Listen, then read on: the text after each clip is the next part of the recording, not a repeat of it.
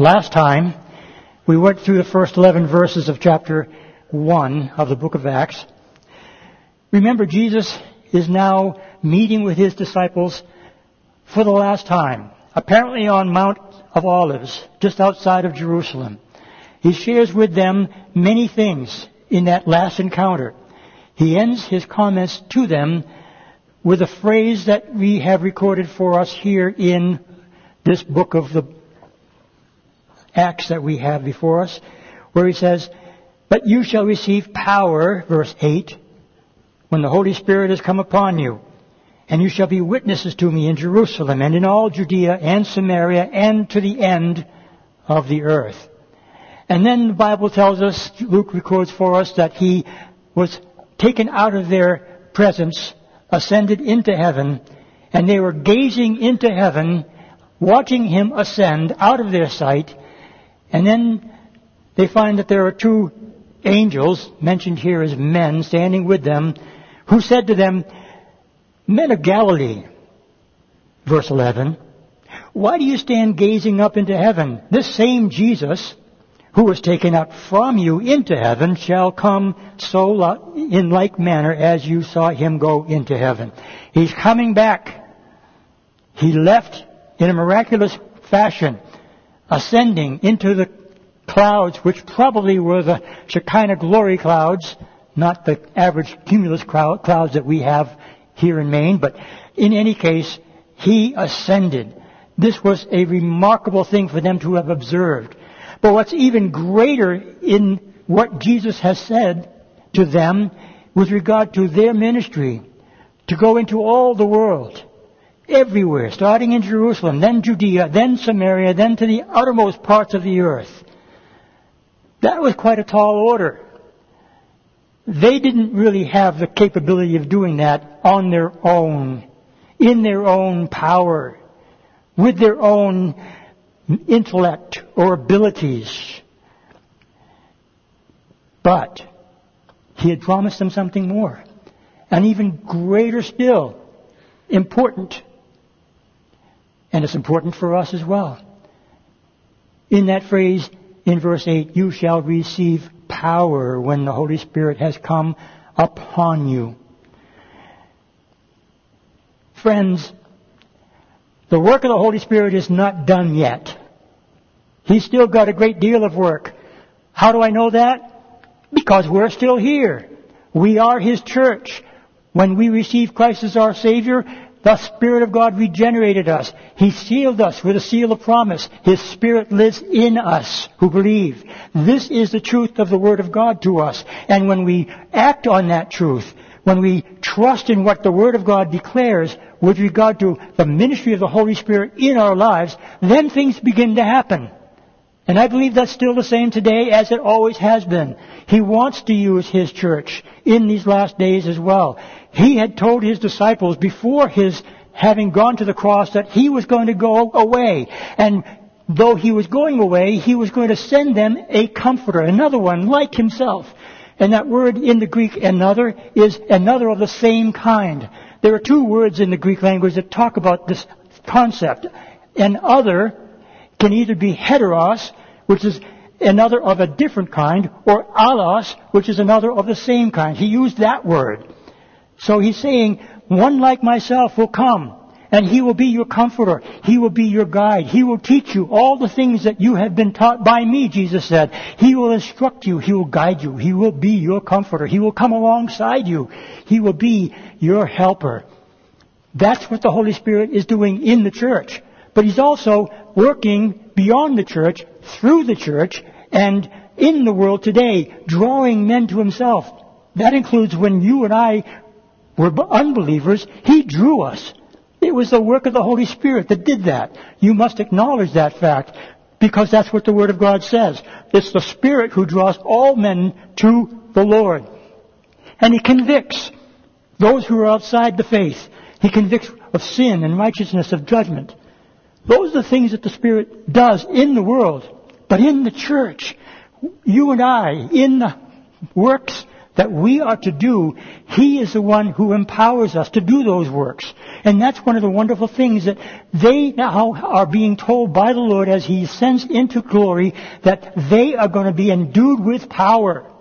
Power to do things that they could not have done otherwise without the help of the Holy Spirit. That's the beauty of this wonderful book that we have before us. It's a revelation of the work of the Holy Spirit in the lives of every believer. Not just the apostles, but you and I, every person who has accepted Christ as his or her Lord and Savior, have the Holy Spirit to empower us. We need to let that sink in. And we give you this testimony from the Word of God that says it is available still. And we're not going to get to that portion of the Word of God today that speaks specifically to that. But we're going to take a glimpse of actually what took place before they received that empowerment.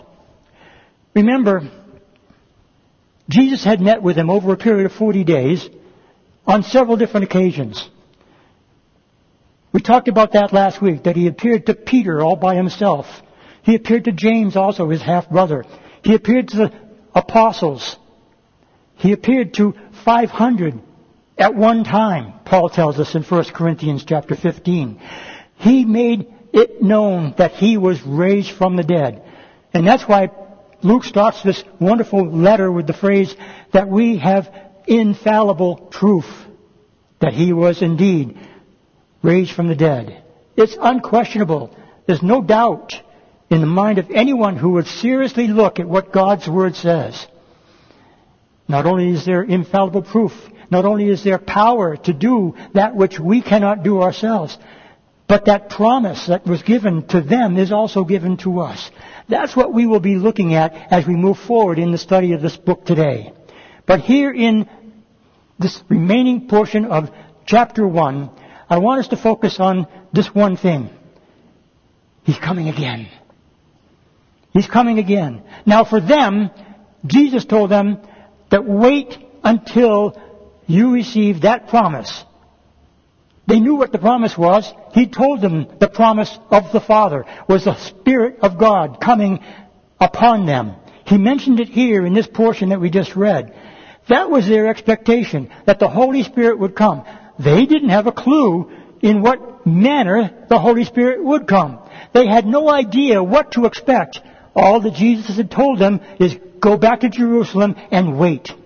Wait for that which I have promised you. And it will happen in its time. You know, when I think about my experience as a believer in Christ Jesus, I've been waiting for the Lord's return. Every day of my Christian walk, I look up and say, Lord, come quickly. And that's a good thing. Remind yourself that He is coming. You know, we don't have the promise that the Holy Spirit will come. He already has come. But we also now have the promise that Jesus is coming back. He had said so in this portion. The angels, remember, had told the disciples, He will come in like manner as you saw Him go into heaven. And so it will be, He will return. The song that we sang today, even so come, Lord Jesus. Oh, that's so precious to me. I hope it is to you. An expectation of the return of Jesus Christ should be on our hearts on a regular basis, a daily basis, moment by moment. An imminent return. It may not be today. I don't care if it is. I know that I trust in my Lord that it will be in His time, but I hope with an expectancy. Not a hope that says, gee, I think so, but a hope that expects the reality of the promise that He is indeed coming. If it isn't today, well, so be it. There's more work to be done. I believe that there is a time when there will be a completion of the promise of God to bring unto Himself the fullness of the Gentiles into the church. Paul talked about that fullness of the Gentiles. It's not yet come in. And since it has not yet come in, then there must still be work to do. And if there's work to do, then that includes all of us to be a part of that work. That's what He called the church to do. So we have this expectation, we have this hope, we have this promise, and it is real to me. I hope it is to you too. So that was what they were expecting. The Holy Spirit was coming. They didn't know what to look for. They just knew they needed to go to Jerusalem and hunker in until the time when He would be revealed. It must have been a great time of anticipation. Have you ever waited for something, even if you didn't know exactly what it was going to look like? Have you ever thought, oh, when's it going to happen? I hope it happens soon. It's been promised. Have you waited too long? And you said, oh, I guess it's not going to happen after all. Listen, I've been a believer for over 40 years. I never have that kind of thought in my mind. I know it's going to happen. I don't doubt it at all. I've always expected it to be an imminent return. They were expecting an imminency. They didn't know exactly when. All Jesus said was, wait. And so they did. They went into Jerusalem from the Mount of Olives. They went into what was referred to in this passage that we'll be looking at today as the upper room. Let's take a look at what they were doing there. In chapter 1, verse 12, it says this, Then they returned to Jerusalem from the mount called Olivet, which is near Jerusalem, a Sabbath day's journey, a little over half a mile. And when they had entered, they went up into the upper room where they were staying. So apparently, they had already been using this upper room. Many people believe it's possible that this upper room that they were returning to might have been the same upper room as when Jesus met with them on the night of the Last Supper. Many believe it to be Mary, the mother of John Mark, the writer of the Gospel of Mark. That was her building, her home. That's a good possibility. We are told in Acts chapter 12 that they did assemble together in Mary's house in Jerusalem. It's a very good likelihood that that might have been the case. We're not sure, but it does say the upper room as though it were something specific that anybody during those days might have known, oh, he's referring to that room. He says they went into the upper room where they were staying. And then Luke identifies who they were. He gives a list of names. And they happen to be 11 names in particular, the apostles, those who remained. Remember, Judas is no longer the apostle. He had taken a different path. So he's excluded, obviously, from this list. And we'll see why in a moment. It says in verse 13, they were staying in this upper room, and he names them Peter, James, John, and Andrew. Those four were the inner circle, by the way. They were the ones that saw a lot of activity with Jesus that others did not see. But he goes on to say, and also Philip and Thomas. These are names you're familiar with. Remember, Philip and Thomas were with the Lord.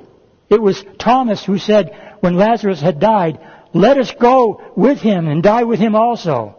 It was Thomas who said, hey, unless I see the wounds in his hands and his chest, I will not believe. It was Philip who said, Lord, what do you mean? You're going away and we know the way. How can we know the way? That's when Jesus said to Philip, have you not known me, Philip? That I am and the Father are one?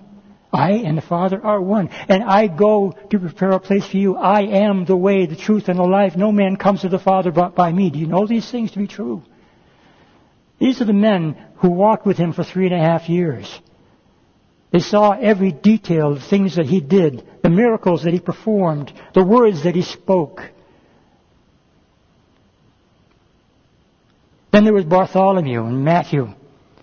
We don't know much about Bartholomew. Matthew wrote the gospel that we have by that name. Matthew was also known as Levi. Very likely he was a Levite, a descendant of Levi. But he was a tax collector. He left everything to follow Jesus. He's now among those who are waiting for this wonderful promise of the Holy Spirit. There was also James, the son of Alphaeus, in other places known as Thaddeus, and Simon the Zealot, and Judas, not Iscariot, but Judas, the son of James. Now, several of these men had different names as well as the names that are presented here. But in every case, their names are recorded for us in several different places. Luke gives it to us in his own gospel. Paul gives us a list of the 12 apostles as well. And so does Matthew. But they all are those that Jesus had selected. He had told them, have I not chosen all of you, and that was including Judas Iscariot. He made up originally one of the 12, and then he said, but one of you is the devil. He knew what he had selected. He knew what he had chosen. It was for the purpose that was greater than anything that they would have expected or understood, but it was for the purpose of fulfilling the prophetic word of God, that Judas was among those. And we'll see that as we move forward. But here are the 11 who are remaining. But it's not only them, as well, there are others. It says in verse 14, these all continued with one accord in prayer and supplication with the women and Mary, the mother of Jesus, and with his brothers. You have to stop here and think about this. Mary, Jesus' mother, was there. You know, there are those who follow after the Catholic teaching of Mary having been assumed into heaven, that she was a virgin perpetually. The Word of God does not support that doctrine of Mary. Mariology in the Catholic Church is a very dangerous doctrine. I don't understand how they can see such things when you look at the Word of God. If they were to look at the Word of God, perhaps they might see that that can't be so. And it tells us this is one of the places where it does mention that it was Mary who was there anticipating something, right? She was part of the group that was waiting for the return of the Holy Spirit, or the appearing of the Holy Spirit. She was wanting to be a part of that which would become the church. She herself referred to God as the one that was her salvation. She recognized that she was a sinner. She was not perfect. She was no different than you and I. But we need to remember she's held in a very high place within the Word of God, but never to be worshipped. She's not a co-redemptress with Jesus Christ. Some even go to the extent that she was hanging on the cross on the opposite side of Christ when he hung on the cross. That is ridiculous. There's no scripture that talks of those things. But we have here, she is present. Not only is she present, but Jesus' half-brothers are also present. And sisters. At least the brothers are mentioned. And I'm assuming that there were others. What about the other women? The other women were mentioned by Luke elsewhere. There was Mary Magdalene. There was a bunch of other women that went with Mary Magdalene to the tomb. They were all there present. It tells us in verse 15 that in those days Peter stood up in the midst of the disciples, and altogether the number of names was about 120. And I want to stop there to bring that to our attention. There was a large group in that upper room. 120 or so, Luke says about 120, souls were anticipating this promise that Jesus had made to them. They're waiting. They're praying. They're excited about the prospect of what it is that will happen on that approaching day, whenever that day might be. They had no idea when. All Jesus said was, wait. We know because we can look back historically. But they had no clue. But I want to bring you back to this one particular phrase that should be, I believe, our focus for this morning. In verse 14 it says, these all continued with one accord. With one accord. That phrase in the original language is a combination of two words in the Greek language. It means with, and it also means the same mind. They put that combination of words together in one single word. We paraphrase it or translate it with one accord. And that's what it means. They were united in their desire to wait upon the promises that were made to them. They were convinced. They were with one mind. They had a love for one another. They had a unity among each other. They had commitment that they would wait according to what Jesus had said. And they had a task that was given to them. go into all the world. So they were with one accord in all of these things. I remember when I first became a believer, we were living in the Brunswick area of Topsom at the time. And when I first read that passage, I looked at that and I said, with one accord. At the same time, I had been thinking about buying a new car. And one of the cars that I was considering was a Honda Accord. And I was going to buy a Honda Accord just for the purpose of having a license plate that said, with one on it. So it would be with one Accord. I thought that was cute. It didn't work out that way. They were too expensive for me. I'm kind of glad of that, by the way. I didn't really want to go into a foreign market, so I wanted to keep my Chevrolet devotion. So I bought an Impala instead. With one accord. With one accord. What does that mean to you? Does that apply to any of us? Should it apply to any of us? Well, I submit to you that it applies to all of us. That's what we should be in this kind of attitude with the time that we have left. With one accord. In anticipation of His return.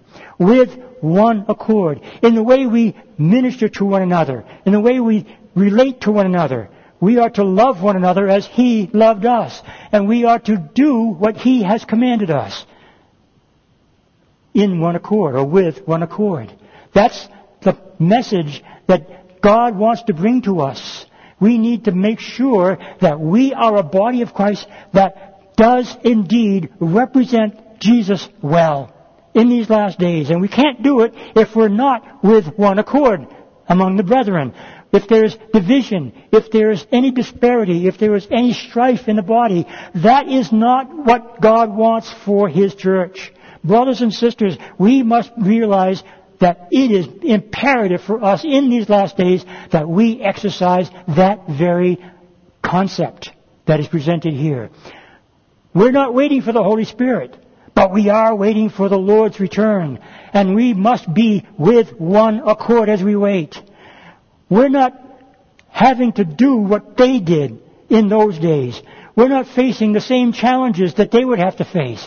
But we have the same Holy Spirit that they were about to receive. And though they did not have the Spirit of God manifest until a few days later, they still were in one accord waiting for that promise.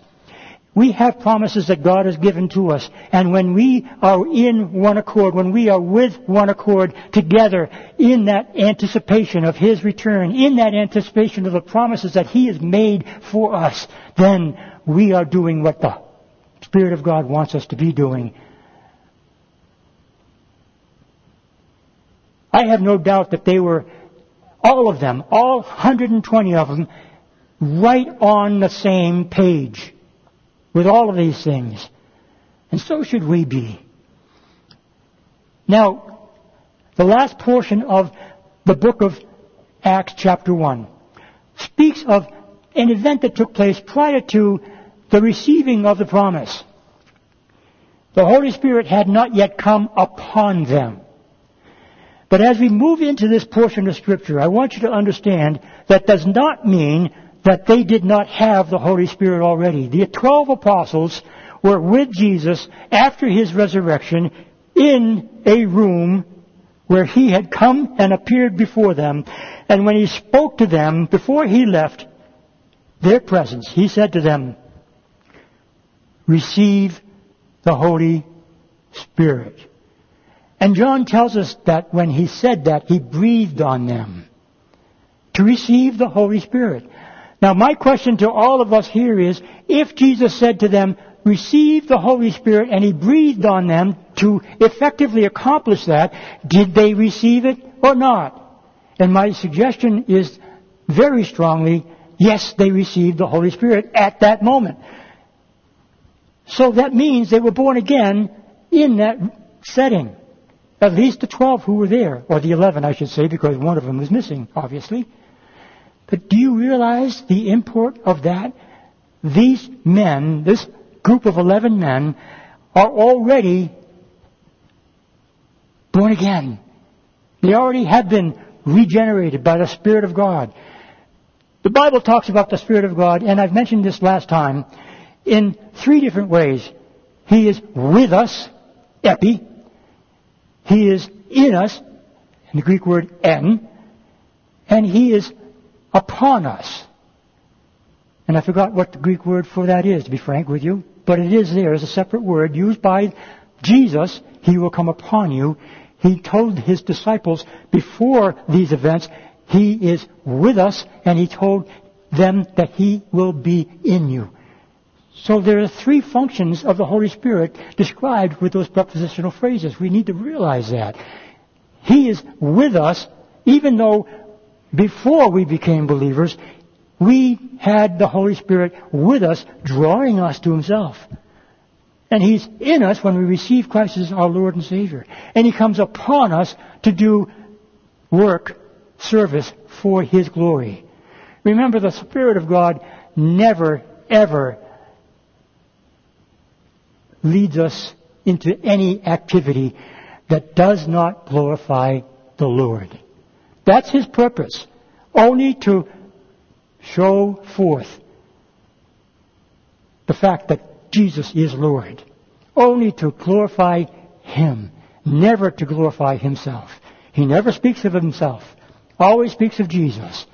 Always manifests the power that He intends to manifest in the church for the one purpose of bringing glory to the Lord.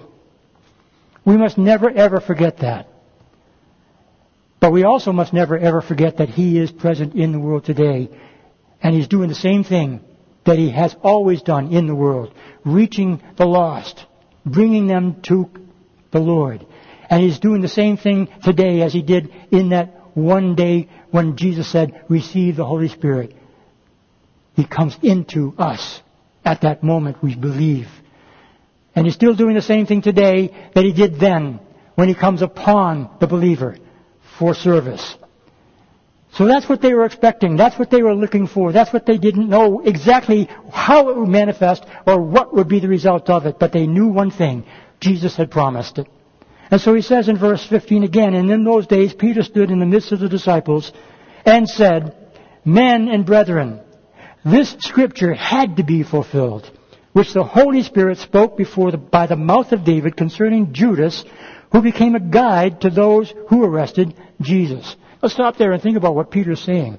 He's saying that the Spirit of God spoke.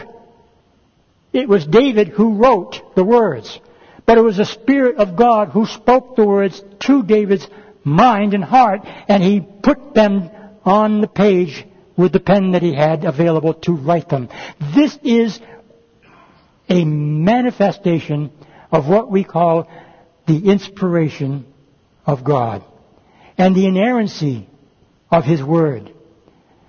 He has both inspired the writing of the Word of God. Paul tells us later, all Scripture is given by the breath of the Lord. All Scripture. Everything that we have here in front of us is Scripture. In Paul's day, he didn't have this entire book that we have.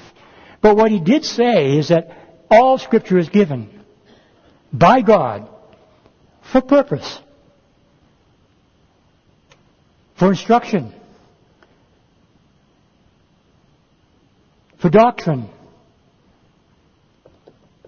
important things, needful things. We have the Word of God because God wanted us to know what His will is for us. He wanted us to know what we are to do in these last days. He wanted us to know what to expect with regard to His return. He wanted us to know how we can live for Him in a way that will please Him. He gave it to us. It's inspired by the Word of God. Absolute inspiration and inerrancy, without error. That's what Peter's saying here. Men and brethren, the Scripture had to be fulfilled. It had to be fulfilled. Jesus had said the same thing. All Scripture must needs be fulfilled. And it was. And it is being fulfilled. Still in our day. There's yet to be a fulfillment of many things that have been recorded in the Word of God.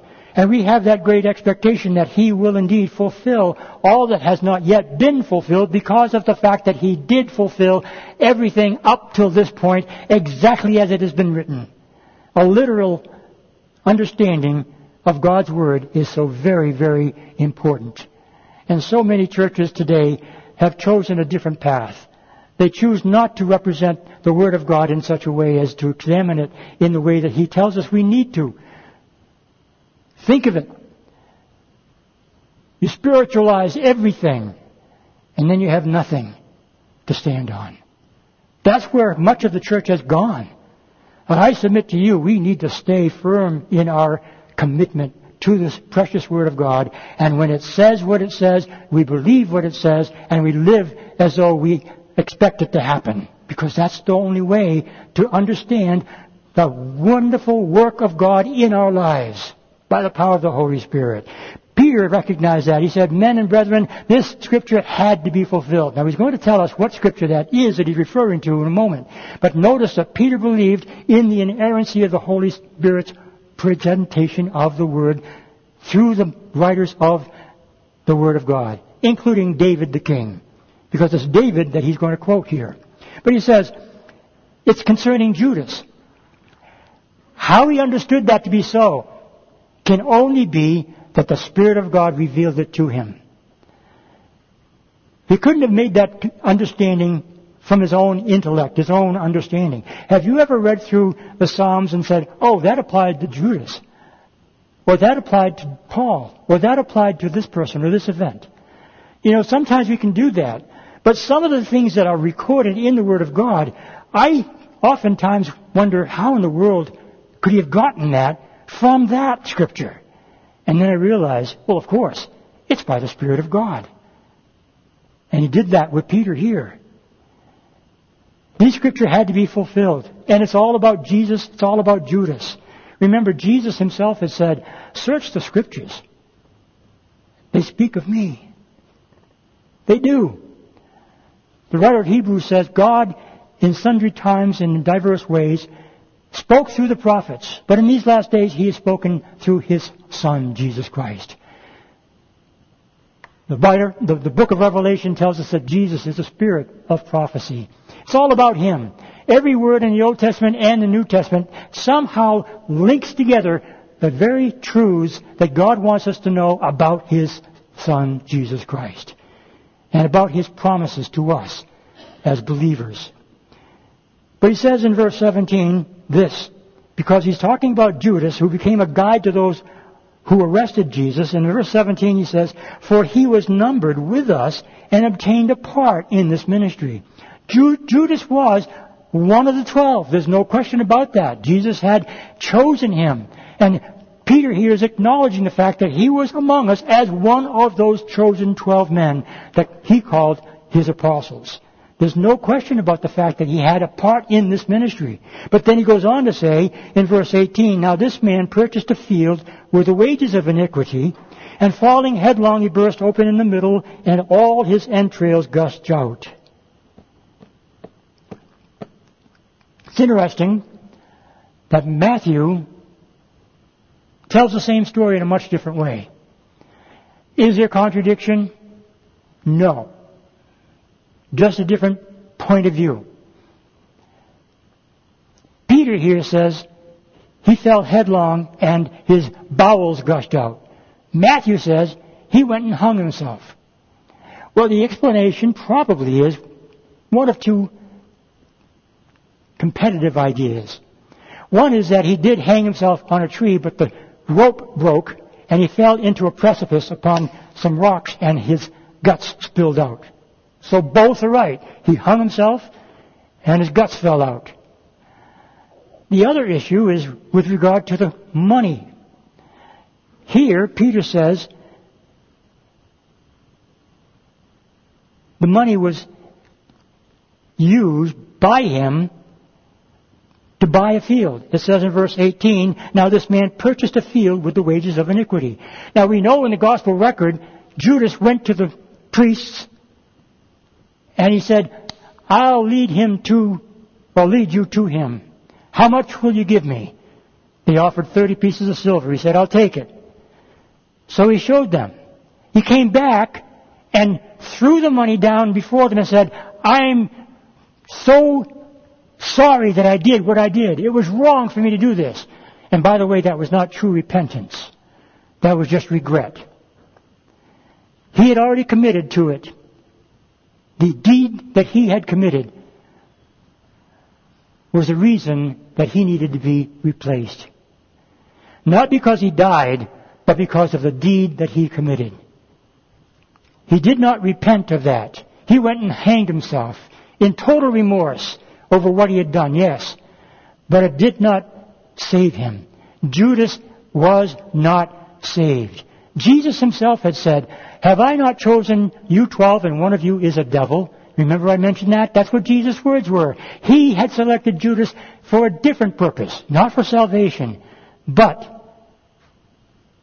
for the purpose of fulfilling all of the Word of God that spoke of his death. Well, Judas didn't actually pay for that field. He threw the money down before the chief priests and elders. They took the money and bought the field. So, is there a discrepancy again between Matthew 27 and this presentation by Peter? And my answer to you is again, no, of course not. Because it was Judas who provided the money to buy the field. So, in either case, both records are just different points of view to present the same facts. Judas committed suicide. And the money was used to buy a field. And it tells us in verse 19, it became known to all those dwelling in Jerusalem, so that field is called in their own language, Akeldama, that is to say, field of blood. It's an Aramaic phrase meaning field of blood. And then he goes on in verse 20 to quote two portions of the Psalms that he had referred to in verse 16. Now he gives specific details about what he was referring to. That was the inspired word of God that the Holy Spirit spoke through the mouth of David concerning Judas. He says in verse 20, for it is written in the book of Psalms, and this would be Psalm 69 verse 25, let his dwelling place be desolate and let no one live in it. And the second is like it. He says in a reference to Psalm 109 verse 8, let another take his office.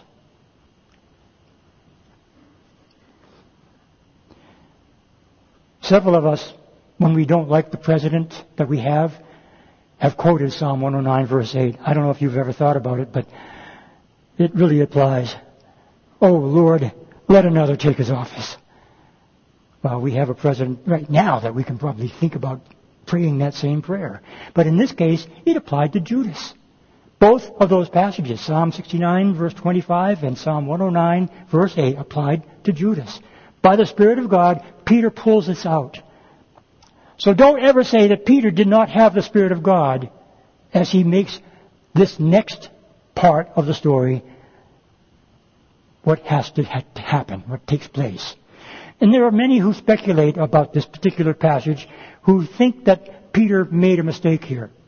I'm not among those who do. There are many who are on one side of the fence or the other. I happen to be on this side of the fence, that Peter was in line with the will of the Father in this particular action. So let's read on. Verse 21 says, therefore, of those men who have accompanied us all the time that the Lord Jesus went in and out among us, beginning from the baptism of John to that day when he was taken up from us, one of these must become a witness with us of his resurrection. So he's saying to the 120, and remember, they are all with one accord. This is not something that Peter has just dreamt up. They've apparently discussed this. They have given thought and prayer to this. They are, remember, in prayer and supplication. They were asking the Lord to lead them. They were wanting the Lord's will to be done. I see no problem with what they are doing in this particular setting. And he says, they proposed two. The first, Joseph called Barsabas, who was also surnamed Justus, and Matthias. Very similar to Matthew. Matthias. They both had been followers of Jesus ever since the time when John was baptizing in the Jordan. When Jesus first became known to them, they were among those who followed after Jesus everywhere he went, both in Judea and in Galilee. They were present, as the 12 apostles were, at the time when Jesus broke bread and fed the 5,000, plus women and children. They were present when Jesus healed the lepers. They were present when the paralytic was able to get up and take his bed and walk. They were present when the man who was blind now could see again. They were present and they saw all of those things that Jesus had done. They were part of those who were considered his disciples. Now, there was a time, according to John, when some of his disciples left Jesus because of one of the things that Jesus said regarding his flesh and blood. These men were not among those who left. They stuck with him. They followed after him, even unto his death on the cross, and they recognized the fact that he was indeed raised from the dead. They knew all of these things as well as the apostles did, because they were there. These two men, out of all of those disciples, were chosen to represent God as one of the 12 apostles. Judas's place had to be filled. One of the main reasons for that is because of what Jesus had said to his 12 apostles, that when he comes back during his kingdom reign, the 12 apostles would be seated upon 12 thrones ruling over the 12 tribes of Israel. That's a very Jewish thing. Now, don't get me wrong, they weren't exclusively Jewish. They were Christian men who are part of the church, even though they were selected by the Lord to have that particular responsibility. But there were 12 that had to be sitting upon 12 thrones, reigning over the 12 tribes of Israel. Now there's only 11. Judas had deferred his privilege, and now they had to replace him. So now they're choosing one of these two men. Who is it, Justus? Or is it Matthias? Matt. Well, the method that they chose to determine that is the thing that is in question among a lot of theologians.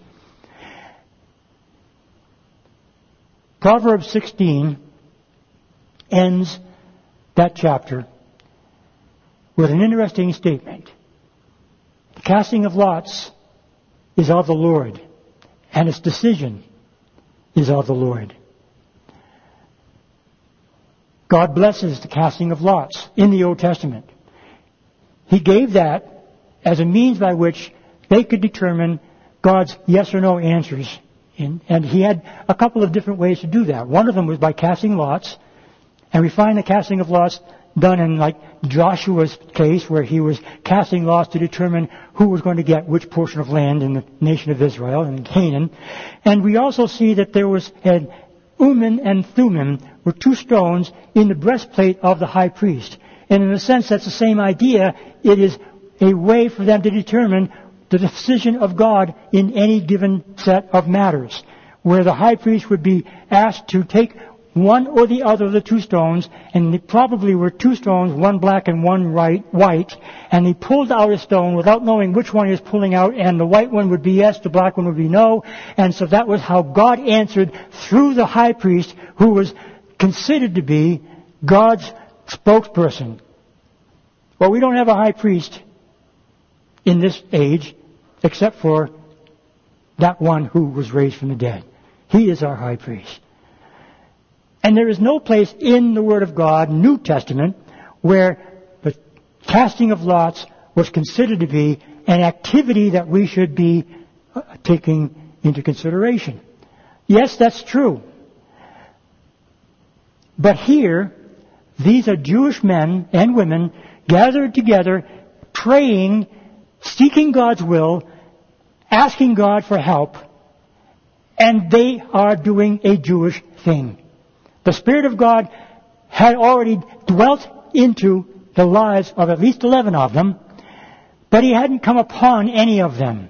And yet, I believe it was the Spirit of God who directed them in this method that they have chosen, because it was the method that they knew at the time. Don't discredit them for having made a bad choice.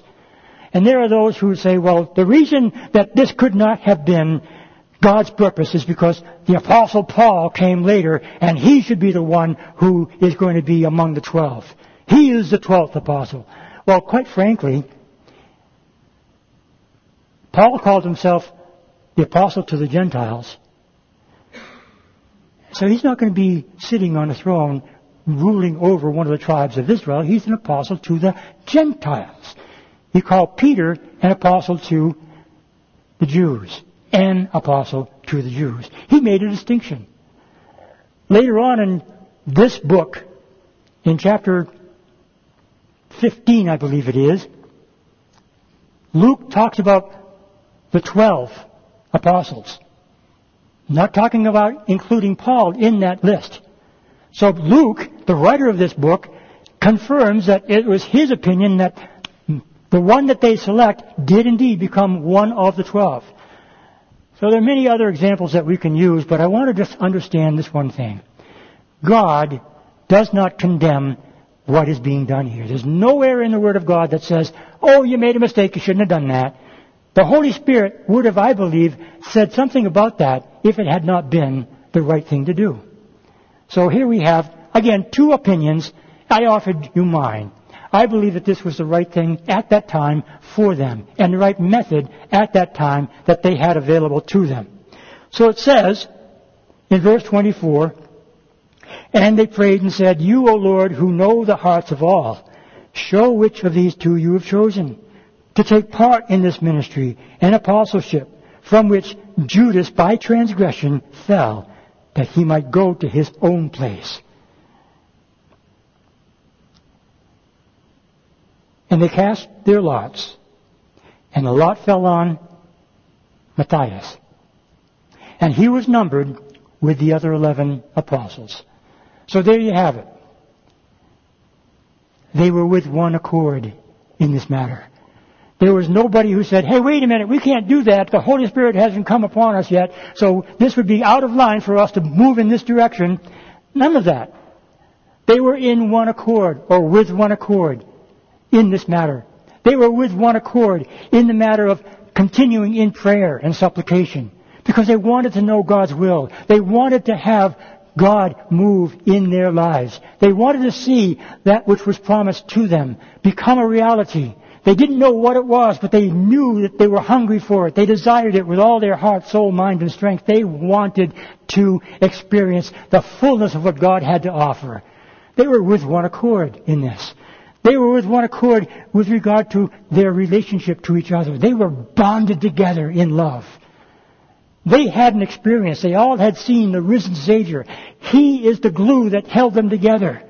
And He's the glue that holds the church together today as well. Those who believe are those who are convinced that Jesus was indeed the one and only one who can save us from our sins.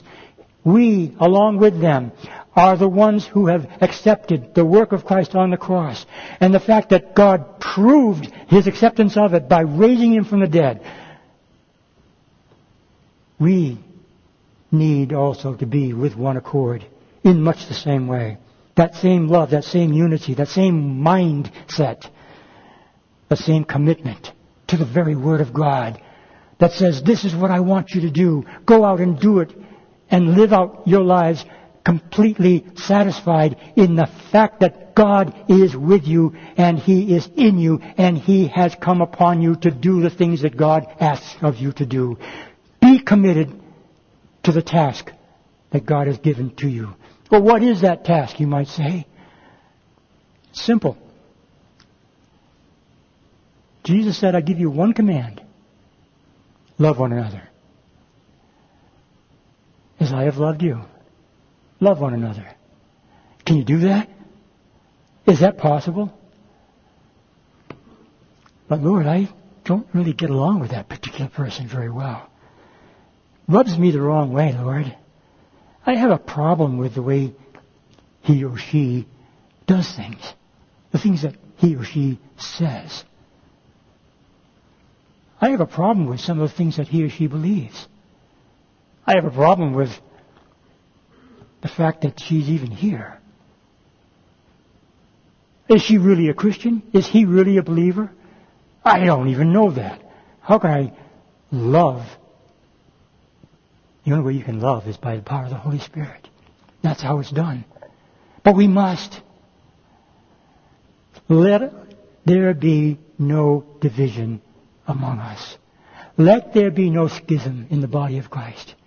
My job as a pastor is to present the Word of God to you in such a way as to give you that definite commitment that is being asked of you here this morning.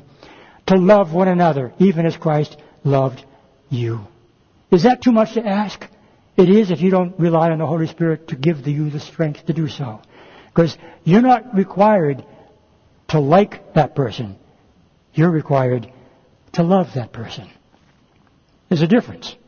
And you can only love that person if you don't like that person by the power of the Lord in you who does love that person.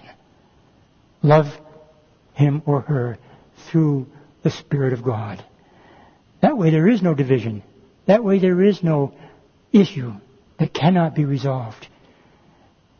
Relationships can be broken, yes. But it's through the power of the Holy Spirit that they are mended. And I suggest to all of us here today, if there's any relationship that remains undealt with a brother or sister in the family of God that you have had issues with, go to that one. Is it time for you to ask for forgiveness? Then ask for forgiveness. Is it time for you to forgive? Then forgive. Do it now and let the Word of God prove itself to you and through you. They cast their lots. We don't have to cast lots. We've been given something much, much better. They'll see that in chapter 2 when we get to that portion of Scripture next week. Chapter 2 sets the stage for all the church to live in such a way as what we have just talked about now. Can't do it without him. I don't want to do it without him. Do you?